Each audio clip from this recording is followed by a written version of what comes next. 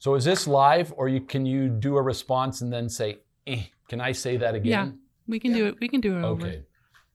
Yeah, we're Definitely not live. Well, Holy cow. We're live streaming this into the. We're live with cuts and editing. I mean, it's on the office intercom. Flight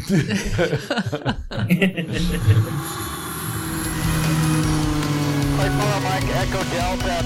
Flight follow Mike Echo Charlie on the ground 3 knots. Flight follow Mike Echo Charlie on the ground Delta. You're listening to the Flight Follow podcast.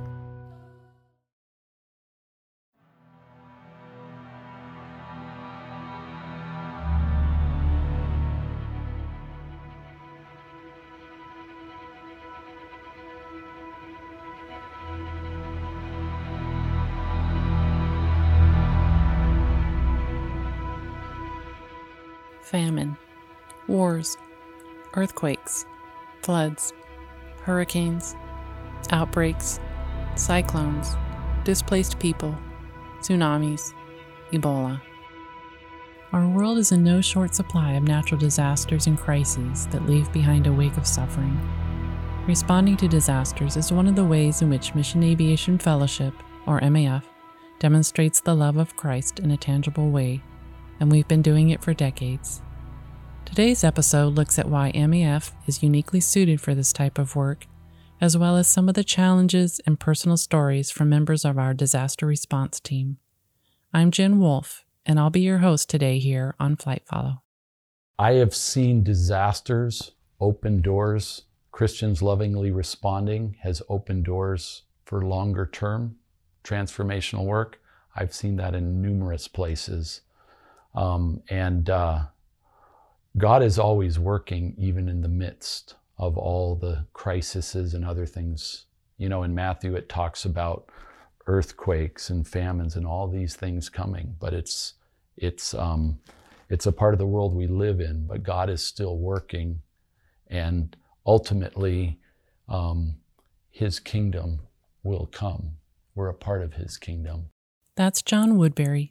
He's MAF's Global Disaster Response Manager, a role he's held for the past 12 years. Yeah, basically, God has given us as an organization gifts that are needed, and if we do that well, it accomplishes the vision and purpose of MAF. MAF does lots of other things, so it's a part of what MAF does. MAF globally has about 30 programs, 130 aircraft.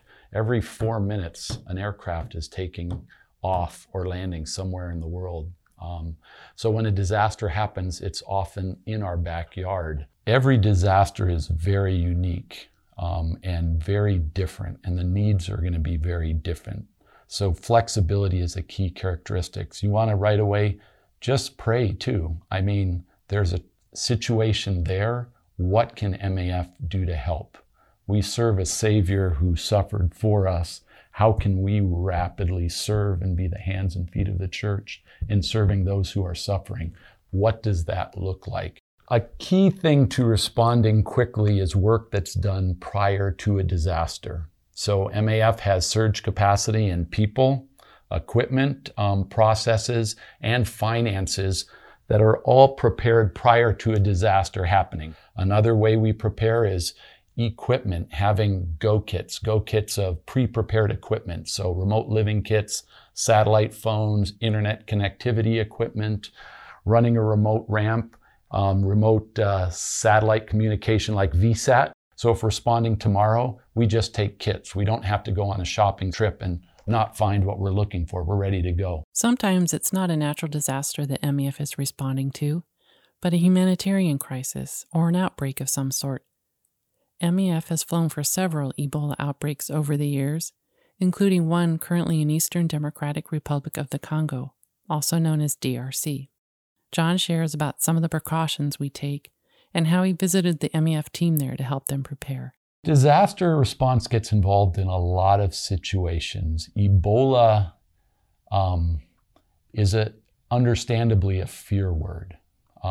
And so you can have response from those involved in an area with Ebola of, I've done this before. It's more a laissez-faire response, but you can also have the response of, I don't even want to fly in that country. And so a key thing is bringing understanding to how can we do Ebola response flights responsibly and safely? What does that look like? Because MAF was involved in flying medical teams, also flying samples for testing, and recently has been involved in flying in some vaccines in the area to help stop the spread of Ebola.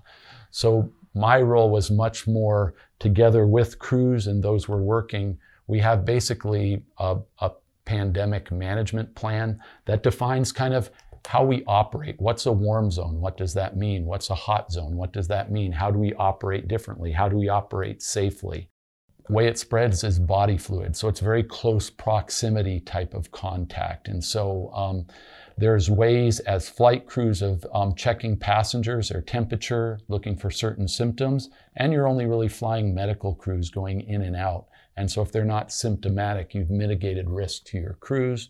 There's very certain ways with samples. It's basically stuff gets packaged in an extreme way, in basically a triple fail-safe way. So if something leaks from something, it's captured by something else, which is captured by something else. So there's a lot of mitigation, and it's handled in very special ways because Ebola symptoms are very similar to malaria. And so a lot of testing happens just to affirm or say this person does not have Ebola. So it's just helping the teams there with procedures to operate safely. And if it became larger, being prepared so other programs could help and have the understanding, the kits in their aircraft to do it safely. So MAF doesn't take off when things get really tough. I mean, if Ebola spreads even more, they're not going to be out the door, right? They're going to be... MAF would always be a part of responding. We might have to change where our base is, depending where Ebola is or isn't. So there might be a program evacuation involved with operating out of another country to help bring medical teams or test samples or others. So it's you have to be very careful. Even in security situations, I've been in responses where we have basically an MAF program because of insecurity or a civil war breaking out. The program has evacuated, but due to security training and other things, disaster response has been allowed to come in and serve and help evacuate other agencies that we support and also be a part of critical response flying. That doesn't mean you do everything. There's very specific risk assessments we do, things we pay attention to, how we operate and don't operate. And there's also triggers that even disaster response will evacuate from an area if it gets too complicated. So we desire to help rapidly where we can help, but there is a limit sometimes to what you can and can't do. Just after this interview in December, our MAF team in Eastern DRC did in fact have to evacuate their base in Nyankundi as an Ebola patient was identified at the hospital there. The team relocated to our base in Uganda, where our pilots continued flying for the outbreak. They were able to return to Nyankundi later in January after no more new cases had appeared. Coming up next, you'll hear from Rick Emenaker, another member of our disaster response team.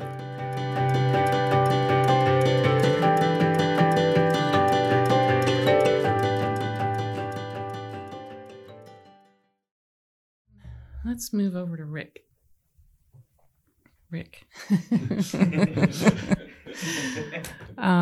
So you most recently were working on the Sulawesi earthquake and tsunami response. Can you talk a little bit about that and how we work with partners on the ground? Yeah, now we did, MAF did respond to the Sulawesi earthquake tsunami that happened on September 28th of 2018. And it was a big earthquake, 7.5. We heard about it. And on a Friday morning, we had the team already in action Saturday morning on the way to Indonesia. And we didn't know what we would find there. We did know that we had a partner organization, Helavita, that was based there. So we made contact with them. They basically said, well, you run the operations, I'll fly the helicopter. And so we got in, did some assessment flights, found out where the greatest need was, and the greatest need was actually in the capital city, but that is not where we were needed. As we looked a little further down in the south of the area, was heavily hit by landslides and liquefaction of the earth. We saw where we were needed the most as MAF, as Helavita. So we came in and we also brought in a Kodiak from the neighboring island of Kalimantan. And we were running shuttles between Kalimantan and Palu City because there was no air service for the first few days. The helicopter was the one that did most of the relief and medical flying, bringing doctor teams, medical teams, and all the food and relief into the south of Palu that was totally cut off and isolated. So good partnership with Helavita, and we usually go in and partner with somebody in a disaster at some point in some way. And really we go in and we're here to help. How can we serve together? And in this case, it worked out really well. MAF has the ability to provide an internet connection when communication systems are down. We actually have two communication devices. One is a Gator and one is a VSAT. It's a 1.2 meter dish that is portable. And we actually brought the VSAT in. It happened to be in the Philippines because we were just finishing a response there. We brought the VSAT in and were able to set it up in Palu at the airport and provide internet and communications for not only for ourselves, but other groups that were there. It took several days for communications to get back up cell phones and internet connections of the city itself. So we were able to provide internet connection and communications for that. So that's a pretty vital thing. Very vital. In any disaster situation, communications is really important. Not only for communications back to wherever people are coming from, but arranging people to come and then getting information out, what's the real situation on the ground, and communicating that not only to our managers and people up in the MAF, but also people who are praying and supporting MAF. They need to have that information as well.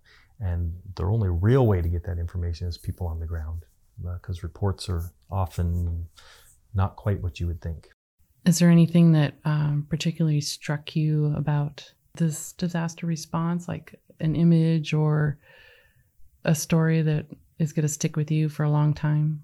Well, it was we did a lot of flights. I think, we did 238 flights, 157 hours, and flew almost 100,000 pounds and close to 700 people during this response. And what struck me the most was flying for a doctor who she was an Indonesian doctor. Her husband is an Indonesian doctor, and her 3 children are Indonesian doctors.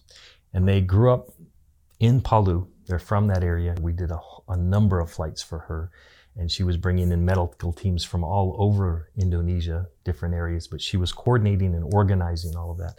And just to work with her and to see her compassion for the people that she knew already and she loved, and that we could come alongside and assist her. And she would walk in the hangar every morning and she'd say, "Rick, okay, we got to pray for today." And so we would all stand around and we would pray together and pray for the day and what needed to be done. And she would be so excited and thankful in the face of a lot of opposition. Being a believer in that part of the world, she faces a lot of opposition. So just to come alongside her was just such a joy. And we just love her, so, and her family. And you were probably a great encouragement to her. Well, we hope so. Talk about some of the other responses that you've been a part of and describe some of the differences or... Yeah, I've actually been a part of a number of responses. The first one being the earthquake in Haiti in 2010. And my role there was actually pretty easy. All I had to do was fly the airplane. So I had it pretty easy back then. I've responded I was in Nepal in the earthquake in 2015. I was there off and on for several months, running logistics and mapping for that earthquake. I was involved in Haiti again in 2016 in the Hurricane Matthew. Worked closely with John on that one. And then last year in the Caribbean, during all the hurricanes that went through, I was heavily involved with that. In fact, we were on Puerto Rico when having a response for the first hurricane that went through, and I was on Puerto Rico when Hurricane Maria came through, a Category 5 hurricane, and that was quite exciting. So I've been involved in quite a number of responses over the last 3 or 4 years. When we return, you'll hear from someone outside of our organization and find out what it's like to partner with MAF in a disaster response.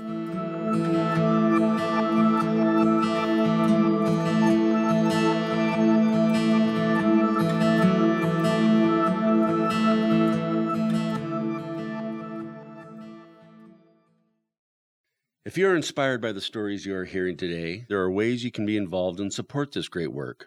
One way is to apply for the MAF Visa card through Christian Community Credit Union.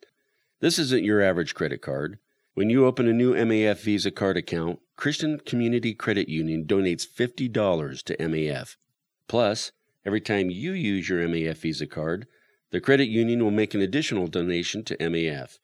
To date, MAF has received over $560,000 from this program, the equivalent of over 220 flights for medical evacuations, delivering Bibles, and transporting the local church.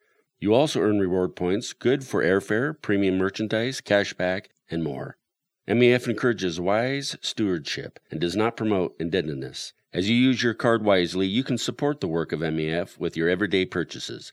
For more information, go to mycccu.com/MAF. That's mycccu.com/MAF. I recently spoke with James McDowell via an early morning Skype call.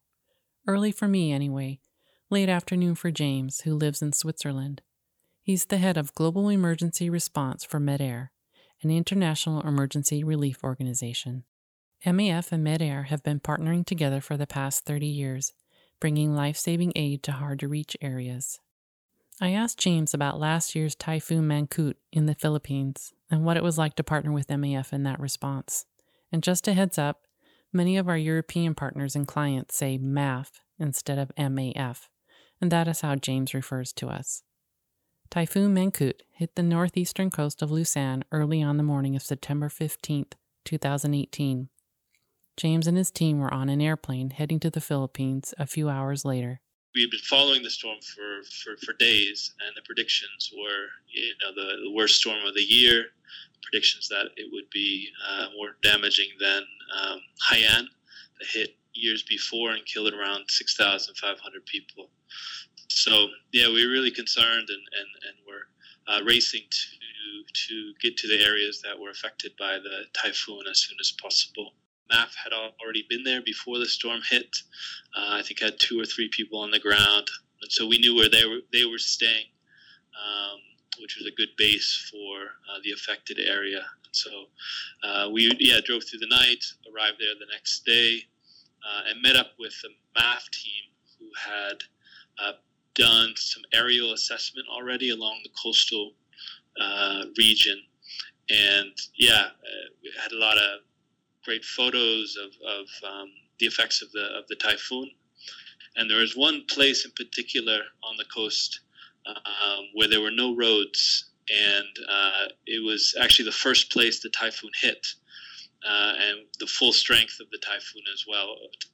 The Philippines is quite mountainous, and so as the typhoon moved across, it decreased in speed, but this area was on the coast before the mountains, and just really heavy damages. And we knew that this area would not be reached by anyone else, the government as well, just because of the remoteness of it. And so, that was really helpful for us to connect with MAF, and we quickly made a decision that that's where we're going to work, and we were going to work together with them to deliver aid. In this particular response, MAF did not use its airplanes, and MEDAIR doesn't have their own air assets. But with a natural disaster like this, helicopters are often the only way in to areas that are completely cut off. So MAF and MEDAIR teamed up with a third partner. MAF had already been working with Ethnos 360, and they had a helicopter, and so we actually teamed up with them and started doing our assessment flights with MAF, with Ethnos 360 to these areas. Everything was pointing to we need to work closely together to reach this population, or else they're not going to receive any assistance.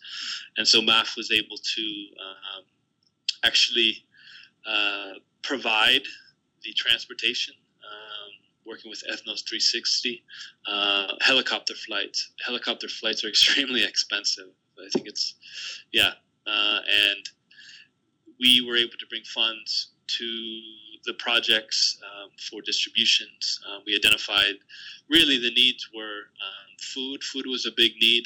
A lot of these communities, their livelihood is rice and corn, and these fields were just completely devastated. And so we knew that food was a need, and rice was identified when we got out there and did our assessments. And then we also, looking at the damage to the houses, to the schools, shelter infrastructure was the other big need there.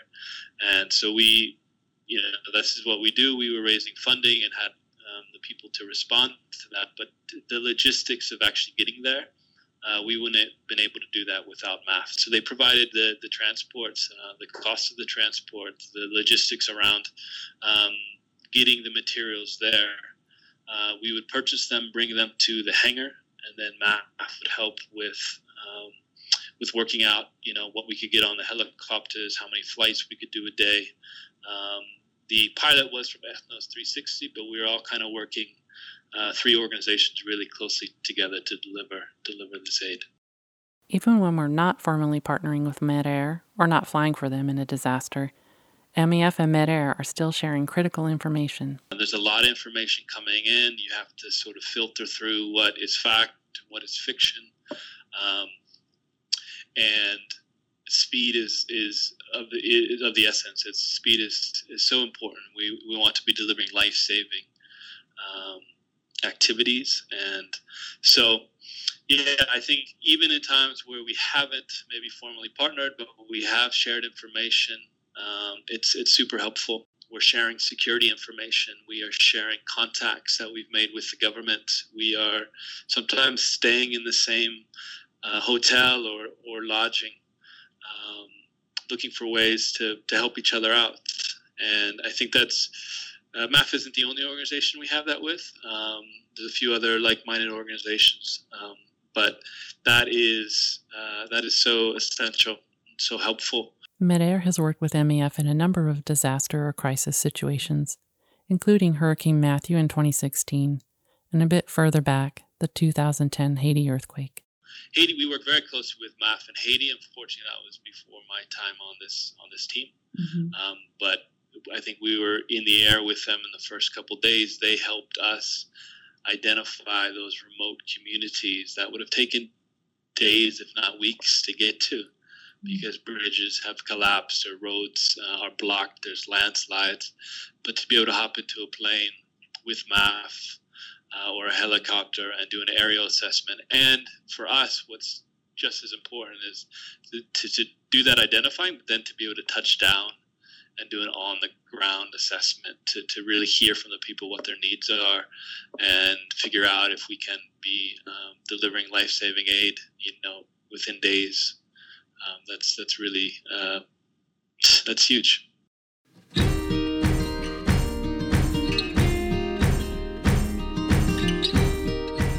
We're about to take a more personal tack and jump over to Rick and John again to hear about some of the challenges of doing disaster relief, including how not to be a robot.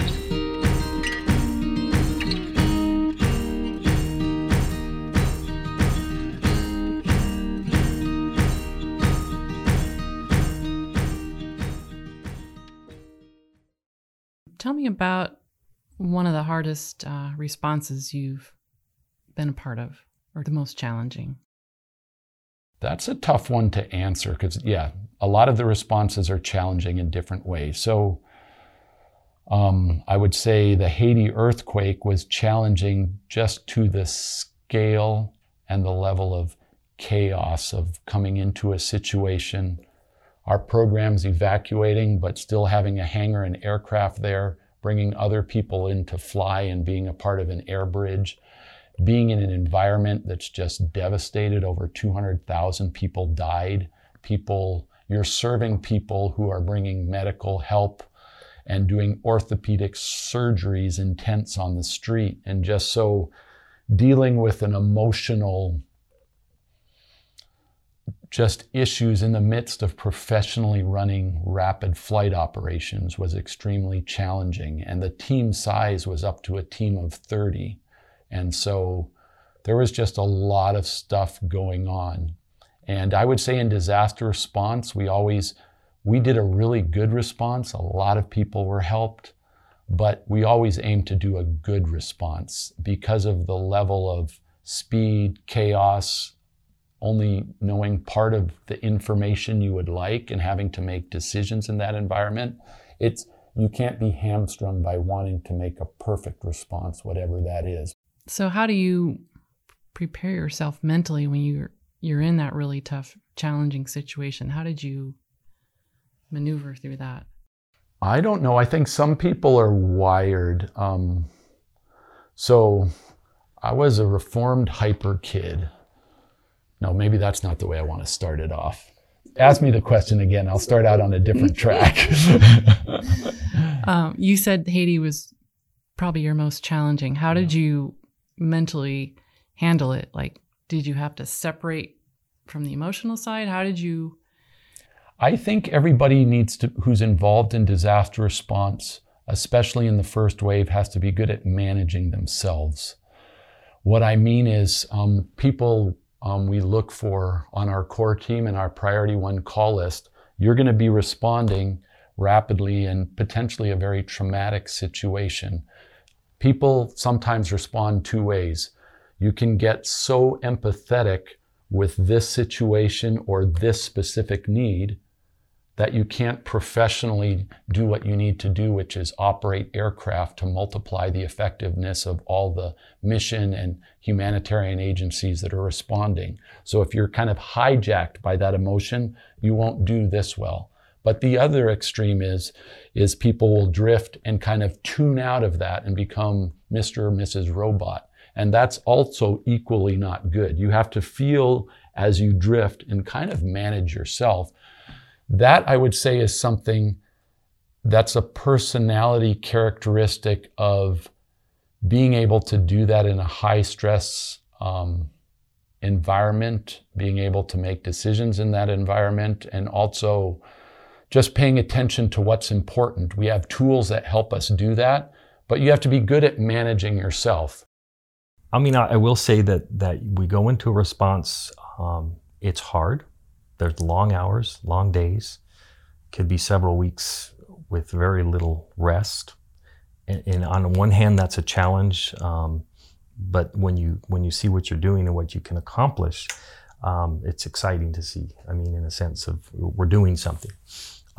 Challenging can be working with others in that stressful situation. It can be really challenging. There is an emotional side where you're having to deal with all the stuff that's going on around you. You have to kind of hold on to that.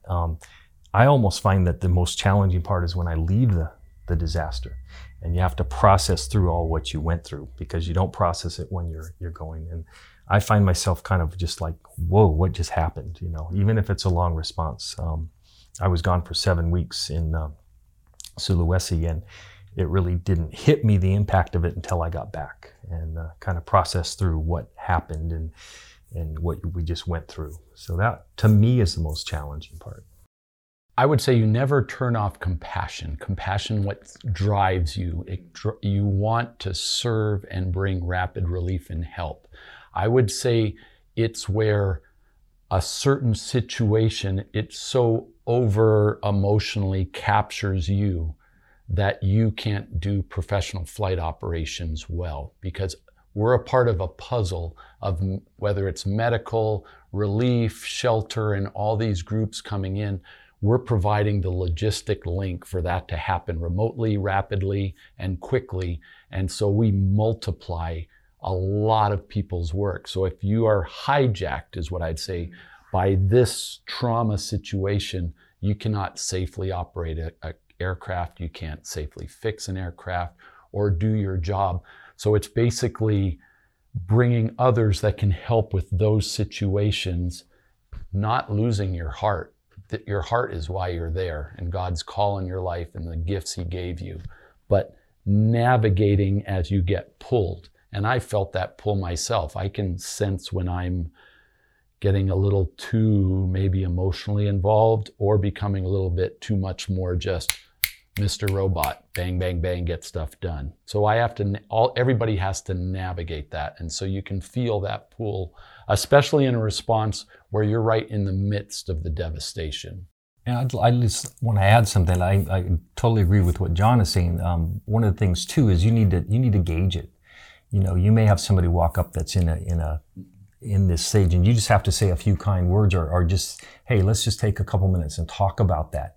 And that may totally change their outlook or how they're dealing with it. So you need to be compassionate. You need to have empathy. You just can't, like John said, you can't let it hijack you. But you need to sense when the opportunity is for you to use that empathy and compassion, to use it. Or else you do become a robot. You kind of push people aside trying to get the task done, where you really don't want to do that. But you do need to get it done. Has there been a disaster response that has really changed you? I guess it depends how transparent you want to be. So, well, no, sorry. I'll answer that. So, this is a very real story. The Haiti earthquake for me was probably the most emotionally involved, just to the length, the scale, the scope. A lot of stuff happened. And I was actually quite pleased with how it turned out. I would say there was, in the response, someone was being interviewed and I felt was taking a lot more credit for something that I personally didn't think they had been that involved in. And so it really irritated me. It was one of those things that kind of irritated me inside. And so it's kind of like the conversation inside, am I really doing this for God and his glory? Or do I want a little glory myself? It's kind of a pride question.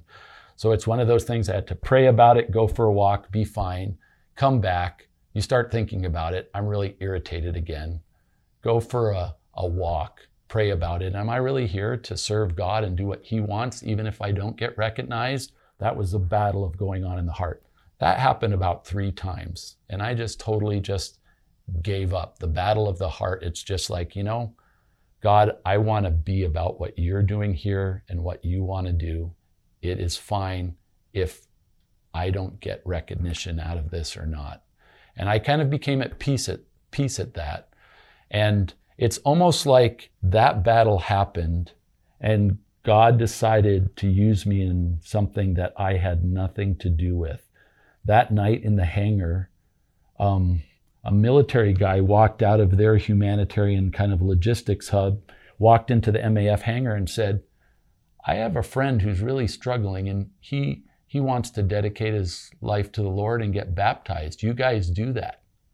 And so I've never met this guy, but I said, well, sure, let's meet this guy. Let me just talk to him, and found out about his story, wanted to be baptized, why he wanted to dedicate his life to Jesus and follow him.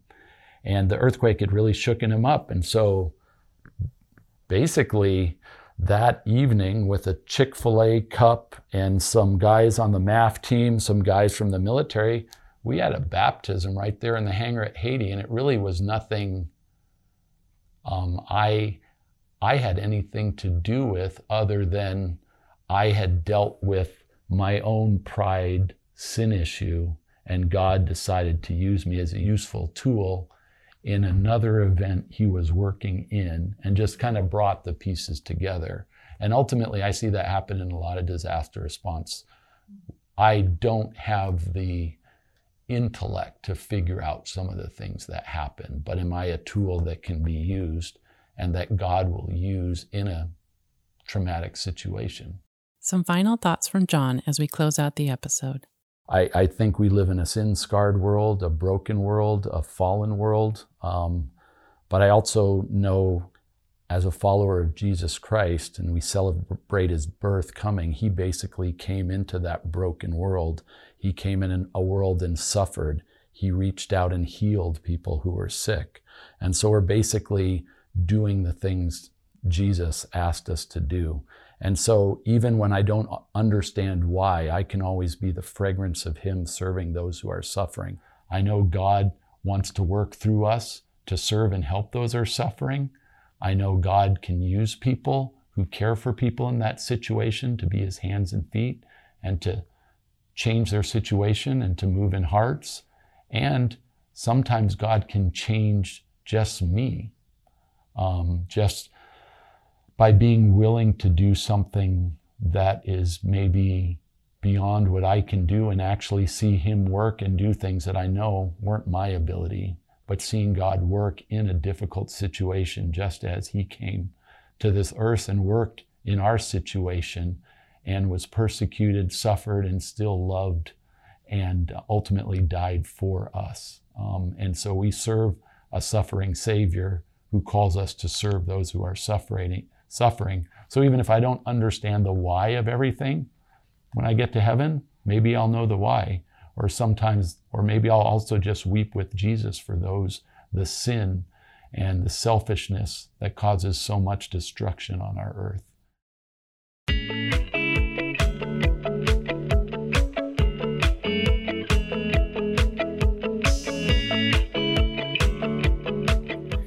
I'm amazed I got 3 sentences out that actually made sense. It was 4, John. It was 4. Wow, it's a new record? Yeah, I'm encouraging you. It's 4. Yeah, there's about 5 minutes worth of stuff we can probably use from this week. Cool.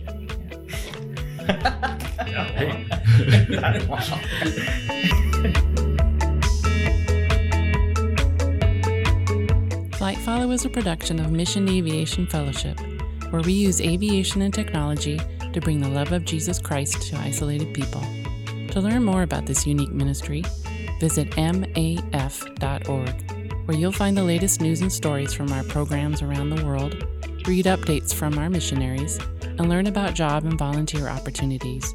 You can also find us on Facebook, Twitter, and Instagram. And be sure to follow our podcast on iTunes or SoundCloud. Special thanks goes out to John Woodbury, Rick Emenaker, and James McDowell, and to the awesome team that brings these episodes together. Tracy Worry, our Director of Marketing Communication, Chris Burgess, our Communication and Media Manager, and Lem Malabuyo, our Editor. Thanks for listening to Flight Follow. Until next time, this is Jen Wolf, signing clear.